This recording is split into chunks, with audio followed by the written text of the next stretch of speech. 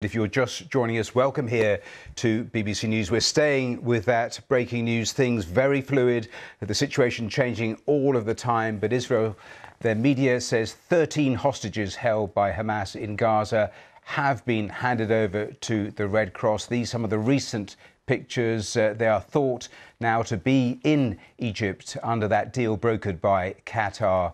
Most of them, we know, are children. Now, from the Rafah border crossing with Egypt, ultimately they'll be taken to a military airbase in southern Israel, then on to an Israeli hospital, and ultimately reunited with their families. Now, as that is happening, Thailand's Prime Minister confirmed a little earlier that 12 Thai hostages have also been released today, all of them men, as part of a separate deal with Hamas. Now, under the main deal, 39 Palestinian prisoners are also due to be released from Israeli jails later in the day. Now, the Red Cross says it is facilitating the release and transfer of both the hostages and prisoners. And of course, there is now a 4-day pause in the fighting. It's 11 hours old, but it is holding. And as a result, convoys of aid trucks have already headed into Gaza. So those are the key planks as we look again at those pictures of those Red Cross vehicles just going through the crossing point. That happened about 20 minutes ago. Let's go back to Anna Foster. She's there in Tel Aviv. And Anna, it's worth for anyone just joining us, you explaining where you are, because so many people gathered there, just like they have been for weeks, just waiting for this moment, which will be such an important moment for Israel after 7 weeks. That's right, Matthew. This place, this square outside the Tel Aviv Museum of Art is known as Hostages Square now.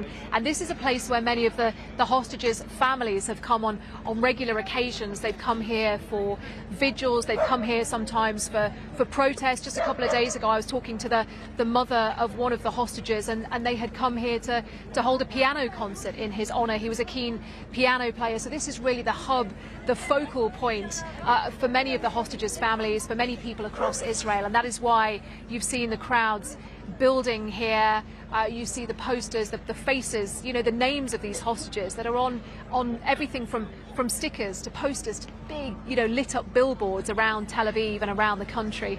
And people are gathering here now, waiting for confirmation that those hostages have been released. Now, as we were saying, an Israeli security source has said that those hostages are now in the hands of Israeli security services, but it appears not yet actually physically inside Israel, because as we were saying, they pass out of Gaza into Egypt first of all, and then Israeli security services will bring them eventually back into Israel once again. We also have a quote. Now, one of the main Israeli news channels, Channel 13, is saying that the head of Magen David Odom, which is the Israeli ambulance service, says that 13 Israeli hostages are in good condition and speaking, because I think that was a key part of this deal as well. And in fact, when we heard the Qataris announce it yesterday, we brought you that press conference here on BBC News. One of the questions that was asked as part of that press conference is, are all of those hostages that are being released, those 13, are they alive? Are they well? Because, of course, these are vital questions that, you know, people don't necessarily know the answer to. But the Israeli Ambulance Service, MDA, says that the 13 Israeli hostages who are being released today on day one of this 4-day deal are in good condition and are speaking. And I think the choreography of what we see today is important as well, because this will hopefully, you know, people here are hoping that they will see this repeated over the next 4 days. This is sort of the third part of what will happen today. Started with a ceasefire. We saw additional trucks of humanitarian aid pass into Gaza. The next step will be the confirmation of the release of those hostages. You know, we've seen and we see those pictures again of those Red Cross jeeps coming out of Gaza through the Rafah crossing into Egypt. You know, all very positive signs, all small steps along the way. The next stage, I think, will be the official confirmation from Israel that those hostages have been returned home, that they're back on Israeli soil. And then that will trigger, if you like, the fourth part of this deal, which is the release of Palestinian prisoners who are being held in Israeli jails. We've been watching as well those live pictures of Ofer prison in the West Bank. It's an Israeli detention centre. And over the next 4 days, 150 Palestinian prisoners, women and teenage boys in the main, are expected to be released from there as part of this deal. A 2-hour window was the suggestion, certainly in that press conference by the Qataris yesterday, that after Israel confirmed safe receipt of the hostages within 2 hours, they would then release the Palestinian prisoners, the agreed Palestinian prisoners that are being held in Ofer prison. If that all goes to plan, Matthew, then it should repeat for the next 3 days. And I think there are hopes on all sides that could potentially continue. Israel has said that for every 10 additional Israeli hostages over and above the 50 that have been agreed, they are prepared to continue to extend that ceasefire by 24 hours. Qatar said that they hope that this could be a more permanent truce. I think depending on who you speak to, that might be a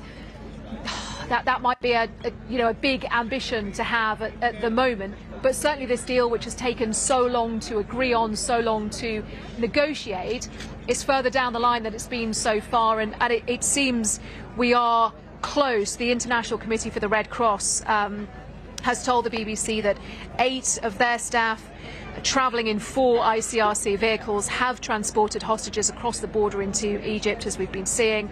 There was a doctor as part of the ICRC team. The hostages were handed over by them to the Egyptian authorities at the Rafah border crossing.